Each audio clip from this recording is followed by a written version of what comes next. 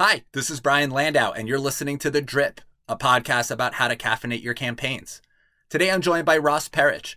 Ross is the head of communications at Fivetran, and he gives an absolute masterclass in how to best pitch the media and how to best leverage customer stories. Today's landscape is very different than just 5 years ago, and Ross really helps to connect the dots. In this interview, you'll hear Ross talk about the success that they've had publishing thought leadership content to Medium. It's an opportunity to tap into existing communities that are eager to learn more about specific categories, like data in Fivetran's case. I love Medium, and for very different reasons, I love LinkedIn and Reddit. These communities can provide so much value to people that are eager to learn. When I think about the future of audio, I think about how a business's thought leadership content can live where these existing communities are already formed. What if I could share my audio content to an article or a post that I've created on these platforms? What if the player was branded as my company and I got listener insights on that content? Would someone listen to my 30-minute podcast inside of a Medium article? Maybe not. But would they listen to a CEO talk about a customer use case for 5 minutes? Yeah, definitely.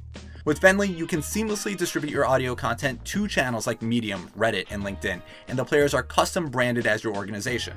Add another very human dimension to your thought leadership by incorporating the voices of the people that help make up your company. Interested in learning more about how audio can drive this type of targeted stakeholder engagement? Email me directly at brian@venly.co. That's Brian, B-R-I-A-N, at Venly, VENNLY.co. And now, the excellent Ross Perich. Hey, Ross. Brian, how you doing? Ross Perich is head of communications at Fivetran, a billion-dollar valuation Silicon Valley darling whose mission is to make access to data as simple and reliable as electricity. In his role, Ross manages several PR agencies across the world, crafting compelling narratives to build the Fivetran brand, to support demand generation, corporate valuation, and recruiting. A graduate of UC Berkeley, Ross started his career as a television anchor and reporter before jumping into high tech in 2000, where he has flourished ever since. Prior to Fivetran, Ross served as vice president of the enterprise practice at Tenfold Communications, where his work resulted in numerous awards for needle-moving public relation campaigns and creative video productions for B2B infrastructure technology companies. Ross, thanks again for being with me. Thank you for having me, Brian. A space that I really want to just go straight into and go a little bit deep on is earned media. A decade ago, you would put out a press release and you'd get coverage, but the landscape has changed significantly since then. How do you now think about pitching the media? What does the recipe look like these days for a successful PR campaign? Sure. Yeah. And I'm dating myself because I remember breaking into high tech in around 2000. And back then, for those of you who remember phone books, there were literally publications as thick as a phone book. And after the dot-com sort of boom and bust, the media landscape has drastically changed and it continues to evolve every single year. But in general, there are fewer quality targets.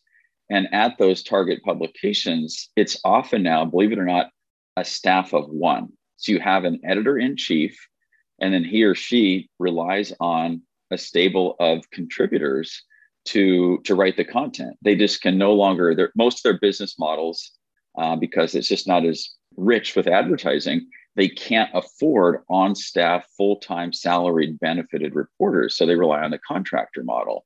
And it works fine, but that makes the job of a PR and media relations specialist a lot more difficult. So you have to maintain relationships with the editors-in-chief and also develop relationships with this stable of contractors who increasingly you may be pitching stories to them. They in turn need to pitch it to their editor. So he or she approves of it and they get paid for writing the article and you get coverage. But how do you think about it? You really, the days of just putting out a product press release and getting coverage magically are just not there anymore. You've got to bundle product and a big announcement, right? So think as a young company, you can probably do legitimately maybe just 2 product announcements a year that are worth a darn, or maybe 1 a quarter. And then think of what other third-party validation can you attach with that? So you need a customer who's willing to talk. If you've briefed industry analysts, you might want to get an analyst on your side who can also talk about your company, the space, the need. And then also think about other multimedia assets to bundle with it. So in addition to a great executive spokesperson, some newsworthy announcement, a customer or third-party validation, what imagery or infographics or other materials can you bundle with it? And then think strategically about the timing of the announcement and have all these proverbial ducks in a row in advance. And then the best thing to do is to pre-brief reporters under embargo. So you have to do your homework and make sure, like, okay, for this announcement, who are we trying to reach? Which reporters might be most interested, and come up with your short list of, 10, 20, 30 people, and then develop a pitch for them and customize it. Don't just treat a blanket pitch for everybody. Realize that, hey, Brian just wrote that article. I see he's really covering the emergence of cloud data warehouses, and so reference that article, customize it, act like you care about the reporter and you're interested in what they're doing because you're looking for a favor from them to grant an interview. So in a perfect world, you'd get a reporter interested. He or she would say, hey, this sounds cool. Can I talk to a customer? Can I talk to your CEO about this? And then you would do those interviews in advance of the news with the agreement that the reporter would hold their news until it goes out over the press release of the business wire, I should say, over the wire distribution, say 2 weeks from now. And that tends to work pretty well because reporters are so strapped these days, they can't just write on a moment's notice. You have to write and work around sort of their schedules. And it's a lot more difficult these days. But I'd say if you can have, those core elements, you can expect some interest. And then typically, if someone agrees to an interview, they're investing time, and you can almost count for certain that will likely result in coverage. You'll also get additional coverage, perhaps through syndication. So think strategically about which publications might syndicate to other outlets. So you kind of get one piece of coverage and then it snowballs into 2 or 3. So those are a few ideas of how best to work with the ever dwindling media industry today. With it becoming harder to find outlets for coverage, I think simultaneously, we've also seen brands invest in their own channels of communication. So is there a decision to be made about whether you put an announcement on your own company blog, for example, versus trying to go get coverage? Because the list of companies that have blogs that are widely read, it's not many, right? So I can imagine that there's this cadence of like, let's try and get coverage. And if we can't get coverage, we'll just put it on our blog. But then it feels like these announcements that you've invested a lot are secondary, right? Or not as worthy of coverage. What does that balance look like? And are there conversations internally, what needs to go where? Sure. So for legitimate, like no one can argue newsworthy announcements, we do both. So we issue a press release, we do the pre-pitching to the media, and we write a complimentary blog. The blog has a lot of the same narrative and messaging as the press release, but you have a little more license there to provide a little more of a point of view, maybe do some, external, links in the piece to give a little backlink love to some of your partners or customers. So we like to do both. For those announcements that aren't like big deals, we'll just announce them, so to speak, on our blog. And there's a lot of different constituents you have to be mindful of, right? It may be that you're under some sort of partner obligation. We have a big partner network here at Fivetran. We work with some biggies, AWS and Google BigQuery and Snowflake. And sometimes in partner agreements, they'll want you to do an announcement in conjunction with them. It's kind of like the quid pro quo, right? You scratch my back, I'll scratch yours. We're going to do this partnership announcement. Can you guys do something on your blog too? So sometimes make sure to check with other stakeholders in the company, because it may be there's an expectation that we do something.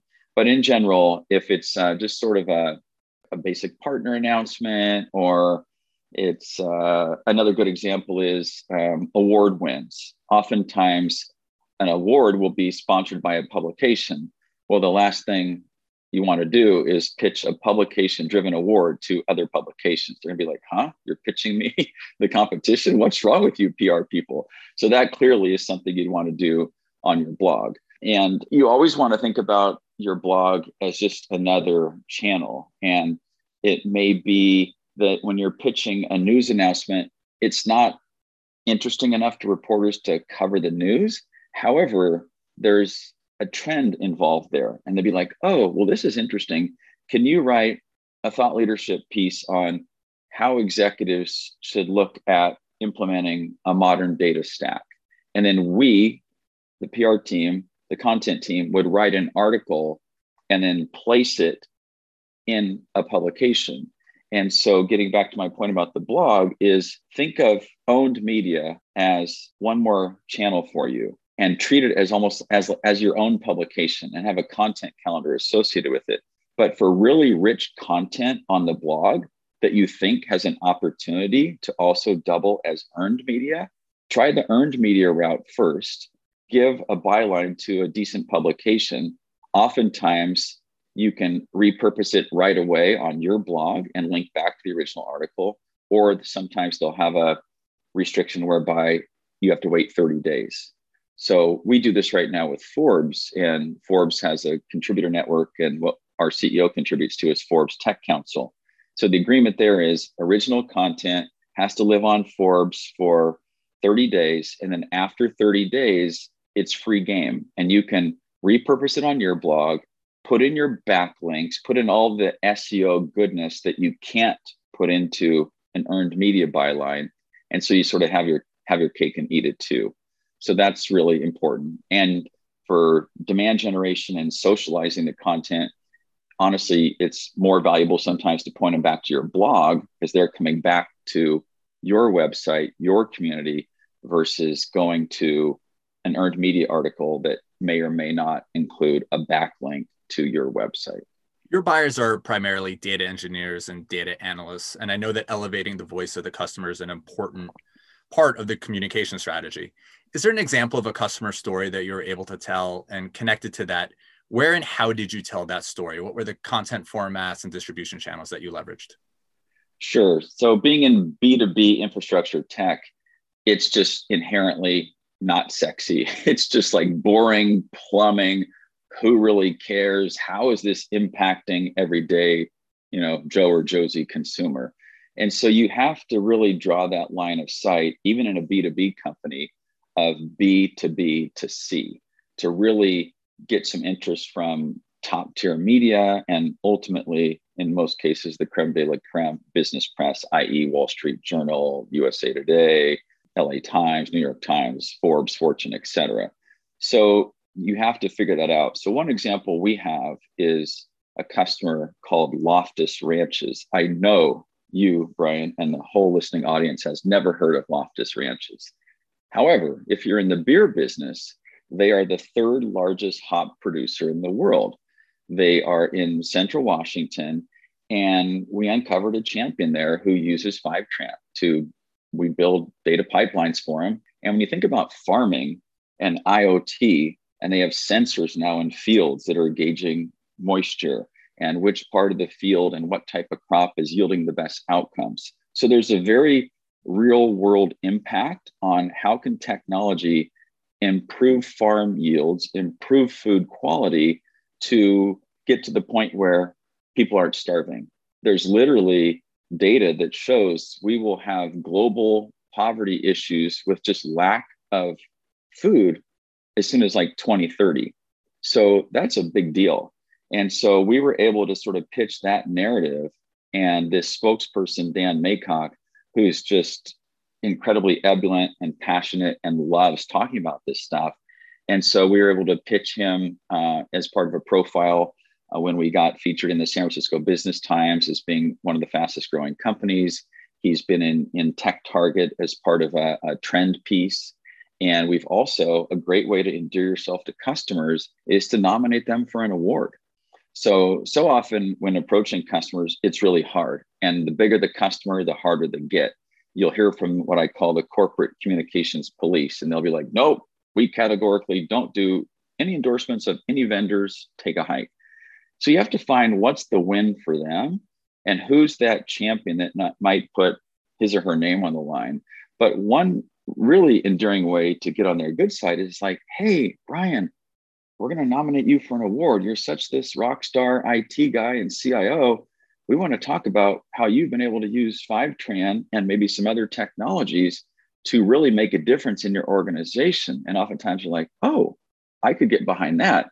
Because again, you're kind of playing to their ego. It could help them in their career advancement if they see their name in lights and they are the reason, one of the primary reasons that company has won an award. That looks great, not only internally to the executive team at Loftus Ranches, but also externally, should this executive want to move on. So that's one way in which to utilize customers is, again, through earned media, through content, through podcasts, and through award nominations. Can you talk a little bit about the customer wish list that you keep? You literally keep a spreadsheet, right? So talk a little bit more about this. Yeah, the customers are like the crown jewels in an organization. There's a saying that nothing ever happens until someone sells something. And in a startup, it's super hard to get to customer 1, customer 10, 100, 1,000, 10,000, what have you. And so your customers are really, really precious assets for a lot of stakeholders. First and foremost, sales. When our team is selling deals at the end of the month or end of the quarter, one of the closing gates they have to jump through is, can I talk to a customer reference? So you always want to reserve your customers for closing the next deal. With that said, we do. We have a list. We have a Google Doc of course, we have Salesforce where every single customer lives, and we have about 2,000 customers. So that's a hairball. But sort of a subset of that, we flesh out a Google Doc, and it shows every customer, who the account executive is, the champion within the customer, the use case, when they were deployed, and then sort of just current notes. Are they happy or sad? Have they had a recent product issue where they're kind of upset and they wouldn't want to consent to media? And so you consider all these factors, and then you should also look at what's the customer's appetite for PR. So hop onto their news page and see, do they do a lot of PR? Is your spokesperson in the news? Has he or she been quoted? Are there trends that they can get behind that would be of value to them? So it's like anything in sales. Don't think first what's in it for you, think what's in it for them. And you need to approach it and ask about it that way. And then also think of the possibilities of how you can utilize a customer. And I like to think of it on a continuum, from like very conservative customer to a customer on the other side of the spectrum who will do almost anything for you. And a very conservative customer might be open to doing one briefing a year under NDA with an industry analyst firm such as Gartner. And that's super powerful because you have to get industry analysts on your side in our business, B2B tech, in order to crack the enterprise. So that's very conservative. So most customers could get behind that. It's protected. It's not going to get out in the public domain, but it's very valuable for us as a company. Then it's everything else that could also happen. So it may be a case study. It may be a video testimonial, a press release, a quote on your website, nominate them for a speaking submission, an award submission, a podcast. Will they come to your user event and speak? Will they do webinars with you? So there's this whole possibility. So if you sort of hit one dead end with one customer who says, I can't do that, say, well, what about, could we nominate you for an award? So there's all kinds of different tools in your tool chest, so to speak, that you can approach them with. But the key thing is to have that spreadsheet, maintain alignment, be really close to sales, and be aware if you have a Slack or some other internal communications channel that shows when deals are closing and how deals are closing and who's getting upsold. Those are all opportunities for you to lean in and say, like, hey, I noticed such and such. Any chance you can make an introduction for me? And you just have to stay on it, but be really integrated, because again, these customers are precious assets. And the last thing you want to do is burn a bridge for a customer with too many PR or marketing requests. And then you'll never win back the trust of sales to pry loose future customers. So one thing I think your team does incredibly well is you connect thought leadership with trends. What's the blocking and tackling that goes into creating thought leadership content? And a lot of brands create content that align with a customer journey, but that feels a little bit different than aligning it with a trend. Yeah, exactly. To have any chance to have earned media result from your thought leadership, you really do need to align it with a trend and think about breaking news or topical news, either nationally or internationally, or maybe some government driven mandate that companies have to abide by. For example, it's in the news almost every day now around data privacy, data governance. It started with GDPR in Europe, and now increasingly it's in the US. CCPA is the California regulation. We've all experienced it daily. Will you accept cookies? Every website you hit, you have to say, yes, I accept. And so this is a really hot topic. And if you have someone on your team who can speak about this, maybe from the legal perspective, you have chief counsel or someone head of legal who can talk about privacy concerns and what's at stake and how should companies approach this. The other big one that we hear about daily are security breaches, and breaking news every day about a hack and privacy exposure. Have your chief information security officer, or if you're a IT security company, you have all this opportunity to talk about trends and to offer high level kind of education, best practices, top 10 things to do, thought leadership content that again aligns to current local, national, global headlines. Because what that does is it gives the media answers their question, why now? So often with thought leadership content, if it's not tied to something current, there's no catalyst for action on the part of the editor. They'll be like, oh, Ross, that's a good idea. I'll save it for the future. And then the future never happens. So you really need to think about what's topical in the news and do you have a point of view on that? And do you have an executive who can speak with confidence on that and then pitch that out? And oftentimes you'll see interest. It may not result in an interview, but it very much will result in a byline article where they'll be like, hey, Brian, that's an interesting idea. Can you write an 800-word piece on that and submit it? It has to be vendor neutral, right? This isn't a marketing play. Can't talk about how Fivetran solves world problems, but it's still a value to the company because you'll sometimes get a backlink in it, or at the very least, you'll get in the byline, it'll say George Fraser, founder and CEO of Fivetran. So therefore, we get richness there from our brand lift. I want to get you out on this, which is talking about Medium, the publishing platform. I know it's a platform that you've seen a lot of success on. Firstly, why do you think it's been effective for you? And secondly, what advice would you give to other brands as they consider Medium as a thought leadership destination? Medium, we've used more and more over the last year.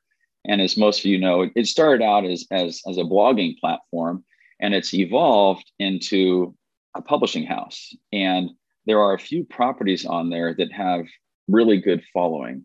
The second highest ranked publication on there is called Toward Data Science. They have over 500,000 subscribers. So these are people who are opting in to read Medium content on a monthly basis. I think after like 3 or 5 free articles a month, they gate it and you have to start paying. So what we found is we measure all of the impact of all of our coverage. And we found, about 8 months ago or so, we placed an article on Towards Data Science, and it had really good reach. And we have a tool that we use with our PR agency called Cision, and it measures share of voice. And we found that this property on Medium was delivering a greater share of voice than a lot of the other mastheads that we thought were so much more mature and respected. And so with that said, Medium too, it's always evolving. And recently they've had some restructuring and I think some layoffs. They kind of over-rotated on becoming almost like publishers and hiring a staff. Then they reneged on that and let go a lot of the staff, and that created some upheaval. But it's like anything. Do your homework, if that's a publication that you think where your buyer persona hangs out and there's decent readership there, then go for it. And we've placed a few pieces on there, and we're being very intentional. Again, going back to my comment on the content calendar that you have internally, I have very regular conversations with our content team and say, hey, what rich content is coming down the pike that we might be able to re-swizzle for towards data science? And they'll be, well, this one's actually interesting.